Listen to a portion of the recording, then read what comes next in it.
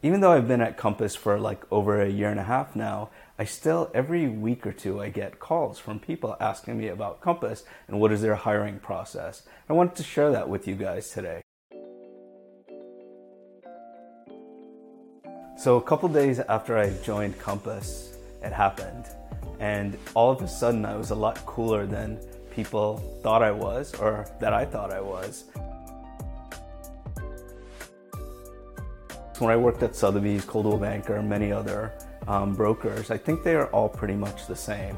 Typically, I would tell my broker, they would meet with them the next day, and then they would hire them. I don't go to my broker. What I do is I send an email to Compass's hiring department, and what they do is they actually vet that agent. By vetting them, they will check, they'll do background checks, they'll check their social, they'll check all that stuff. But the coolest thing that they do is they find 3 agents at Compass and they ask them 2 questions about that person. Is that person collaborative? And the next question is, do they have an ego? If those 3 agents don't answer in a positive manner for those questions, they will not hire that person. There was an agent that I know, and they sell just under 150 million, probably about 120 million a year.